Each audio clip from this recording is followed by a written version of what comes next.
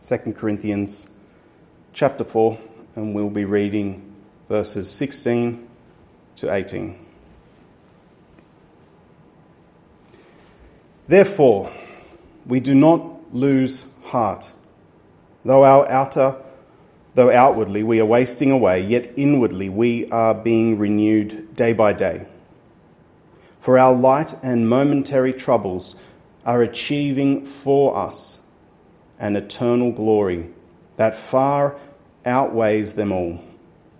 So we fix our eyes not on what is seen, but on what is unseen. For what is seen is temporary, but what is unseen is eternal. Let's pray. Father, we ask as we approach your word that you would guide us in your truth. Teach us from what we are looking at today. Guard us from error. And as you inspired your word to be written, illuminate our hearts that we might understand it rightly. This we ask in Jesus' name. Amen. Well, if the past 6 months have demonstrated anything to us, it's just how fragile our comfortable lives really are. We began the year with a devastating bushfire crisis that resulted in the deaths of 30 people. Over 27 million acres were reportedly destroyed by the blaze, and it was estimated that approximately 480 million animals were burned alive in New South Wales alone. A month or so later, we began to hear reports of a deadly virus outbreak that was spreading across the globe. A virus that we're told is responsible for more than 500,000 deaths worldwide. In virtually every country, authorities were confining people to their homes in an effort, we're told, to slow the spread. People were only allowed to travel for the reasons that the government deemed essential. Many businesses were forced to close down. Some of them were financially destroyed beyond recovery. The prospect of essentially being placed under house arrest for an indefinite amount of time naturally took its toll on the mental health of many. Doctors from a hospital in Northern California said that they saw more suicide attempts during the lockdown than in most full years. In fact, the number of suicides in that region now exceed the number of deaths by the virus. For whatever their commentary is worth, the United Nations Security Council warned that the economic impacts of the worldwide lockdown would likely cause more deaths than the virus itself, with an estimated 130 million now supposedly facing starvation as a result. If that wasn't enough excitement for 1 year, the following month, as these lockdown measures were beginning to ease, we saw riots break out across the United States. Riots that resulted in dozens of deaths, injuries, along with the wanton destruction of private and public property. This chaos then spilled over into copycat protests around the world, even here in Australia. If we flick on the news any night of the week, we'll likely see something on fire, something being toppled, something being smashed, or somebody being injured or killed. There is presently worldwide unrest and uncertainty. There's an anxious feeling that life as we know it could drastically change forever. But if we assure ourselves that we're relatively safe here in the mountains, unlikely to see such violence and vandalism in our hometown, it's not just these major external events that threaten us. It's actually more likely that we'll die from a threat within than a threat out there. In Australia, 150,000 people die every day from cancer. 60,000 people die from stroke. 36,000 people will die from heart disease. 20,000 people from high blood pressure, just to name a few. In fact, from the time we began the service until its close, more than 6,000 human beings will have died and passed into eternity. It's a horrible, horrible reality, and we don't like to think about it. But it is a reality that we must face. Whether we like it or not, death does approach us all. It's a truth that we would do well not to quickly forget. And as uncomfortable as that truth is, and as morbid as it may seem to meditate on our own mortality, we must not forget what David said in the Psalms when he prayed, "Teach us, Lord, to number our days." What value is there in that? Well, listen to his reason. Teach us to number our days so that we may have a heart of wisdom. In the Bible, only the fool lives his life, ignoring the fact that his days are numbered, that someday his soul will be required of him.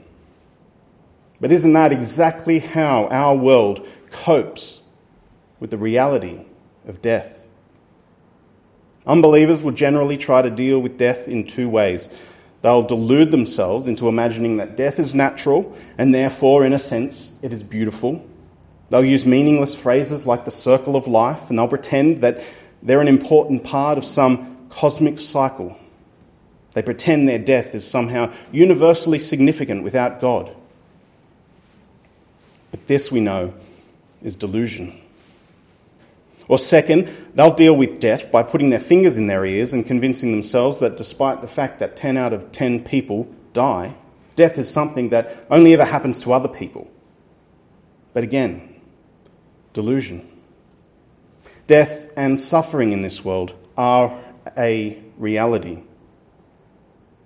And our history books bear witness to the fact that it doesn't matter who you are, whether small or great, rich or poor, whether you're a Christian or a pagan, death is one of the only certainties of life. And death is very often preceded by suffering.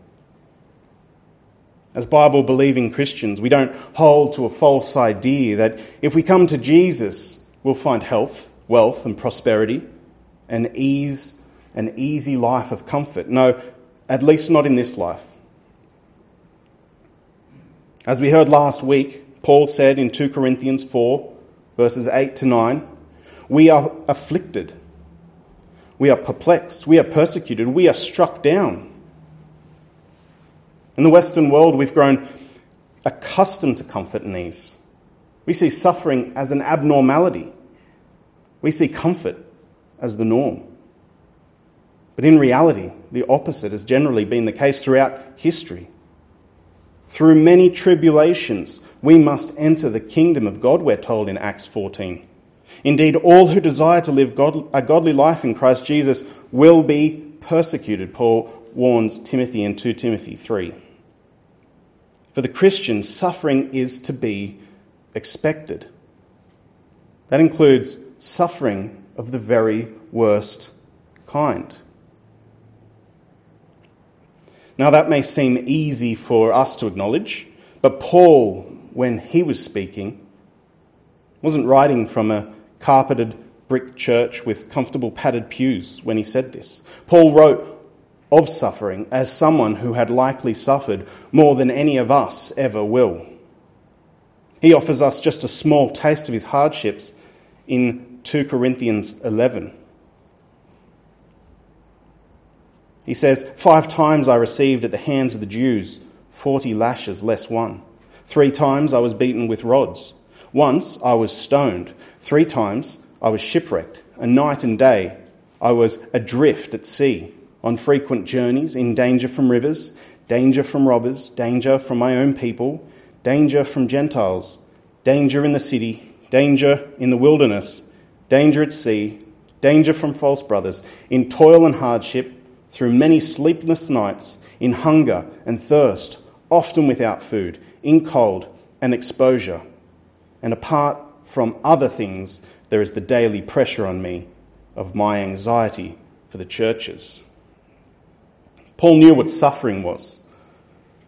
We will suffer in this life, especially if we are Christians. This is not an abnormality. That's why Peter says, don't be surprised when the fiery trial comes. It's to be expected. The question is, how do we respond when that trial comes? How should Christians respond to the reality of suffering and death in this world? Well, considering Paul was one who was well acquainted with various difficulties and a wide variety of trials, we would do well to ask how Paul dealt with suffering.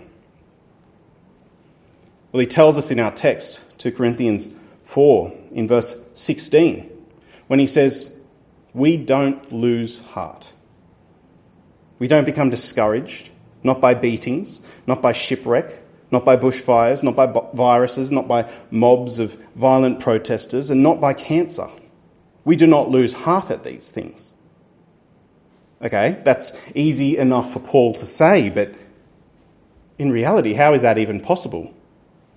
What sort of human being can endure at least what Paul endured and not lose heart? You would think that if you were shipwrecked at least once, you may lose heart, especially if you're shipwrecked twice. Paul was shipwrecked 3 times. Was he unhuman? Was he unfeeling? Are we supposed to just suppress our emotions and fake a smile? Are we supposed to just pretend that everything is fine while the world around us falls apart? While our bodies fall apart? Is Paul so disconnected from reality that he can't properly appreciate pain or suffering and death for what it really is? We do not lose heart. Not at all.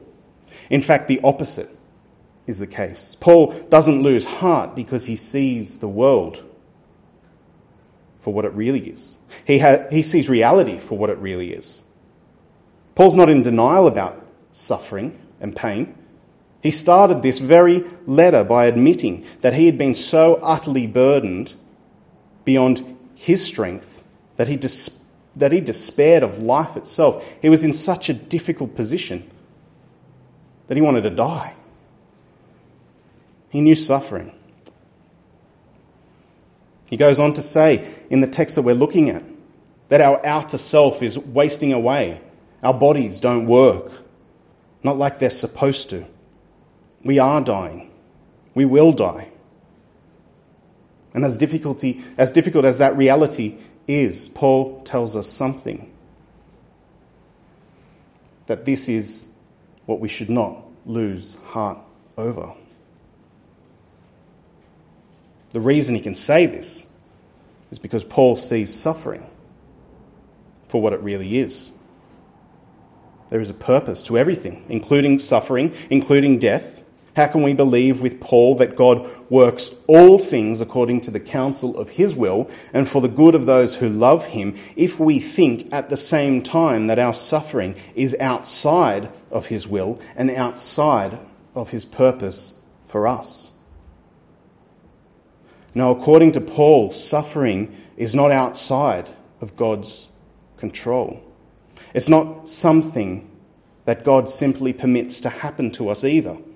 As remarkable as it is, for Paul's suffering is a part of God's plan. In fact, he actually says it's granted to us like a gift.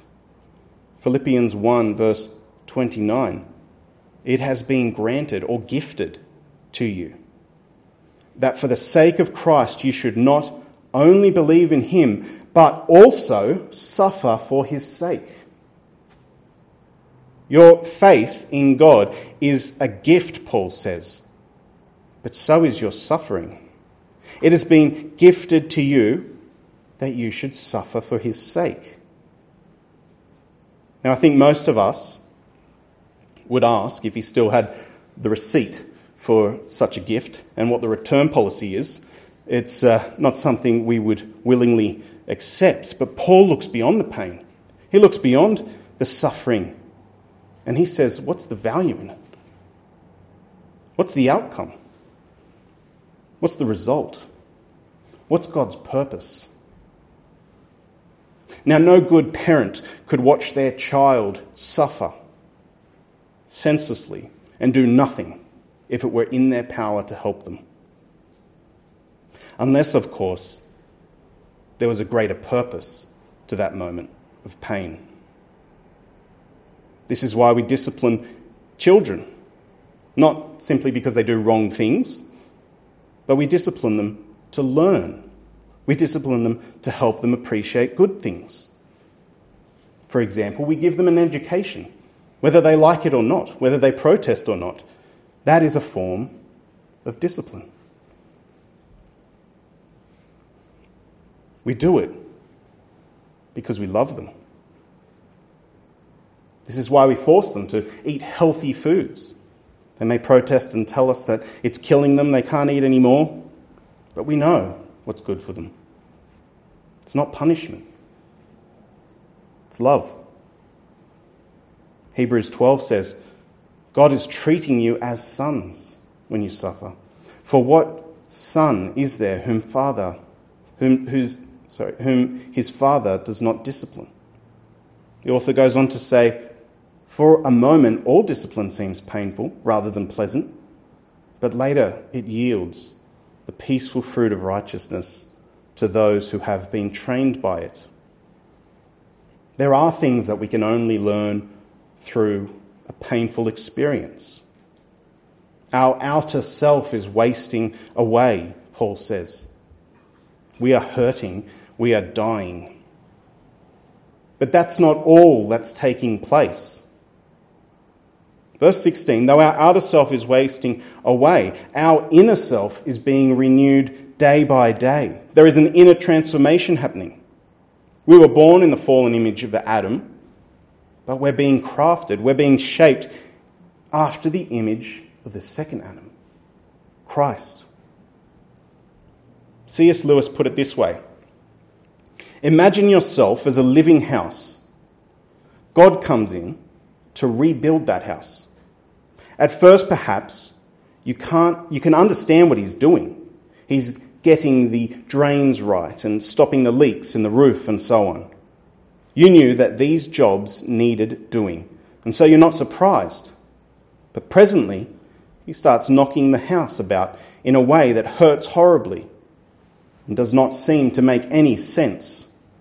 What on earth is he up to? The explanation is that he's building a different house from the one that you thought of. Throwing out a wing here, putting an extra floor on there, running up towers, making courtyards. You thought you were being made into a decent little cottage. But he's building a palace, and he intends to come and live in it himself. How is this transformation coming about? We're being renewed day by day, he says in verse 16. But then he goes on to tell us how. Because, for this light momentary affliction is preparing for us an eternal weight of glory beyond all comparison. Our present afflictions, he says, are preparing us for the world to come, for an eternal weight of glory. But what does that mean? What does that actually look like? Well, Paul could hardly put it into words. He says it's beyond all comparison. In fact, it's so great, so marvelous, so amazing that when it's compared to our present sufferings, to the wasting away of our bodies, as horrible as they are, he says they appear as light, momentary afflictions. Compared to what we gain in Christ, the severity of all earthly suffering and pain, he says, is light in comparison. Compared to the eternal weight of glory that God is preparing us for. We can't comprehend half of what that means.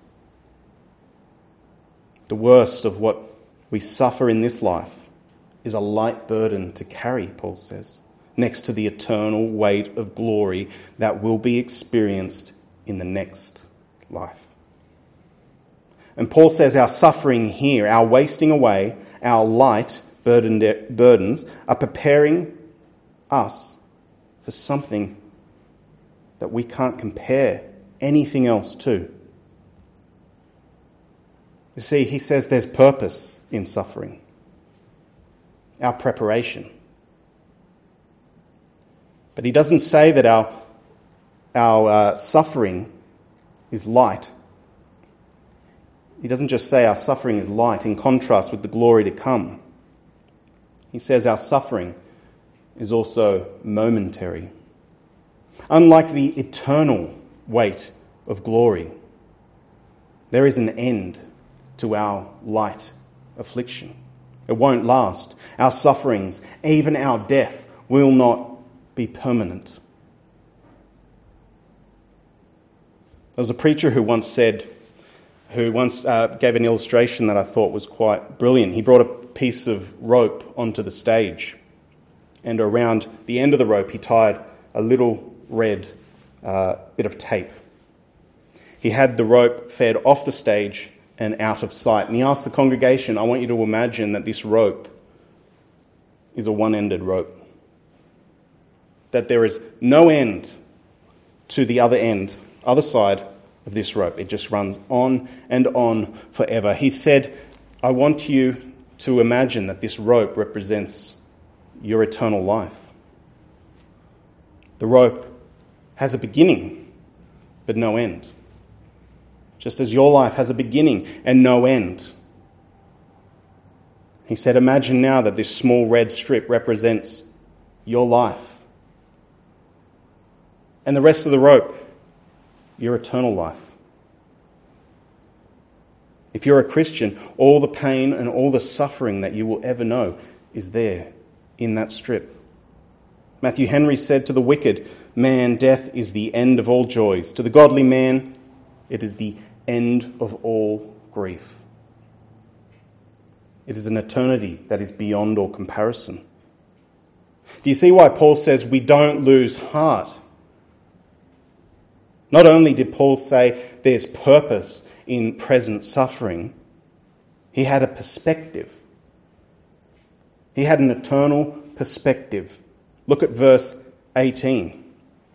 We look not to the things that are seen, but to the things that are unseen, because the things that are seen are transient or temporary, but the things that are unseen are eternal. You see, our faith is tested not only when we are tempted by promises of good things, but also by trials and tribulations, when we are promised bad things. Will we believe in the midst of pain that God has a purpose? Will we have in the moment of suffering an eternal perspective? It won't make suffering less painful, but it can determine whether or not we endure in the midst of that suffering. Imagine walking down the street and you come by a nasty looking thorn bush, only to spot a $5 note sitting deep within its branches. You go to grab that note, but you soon realise that you are not able to do so without pushing through several sharp thorn branches. You won't be able to retrieve the note without injuring your arm. Now, when you measure up the damage that would be done to your arm with the value of the note, you'd likely think it's simply not worth it.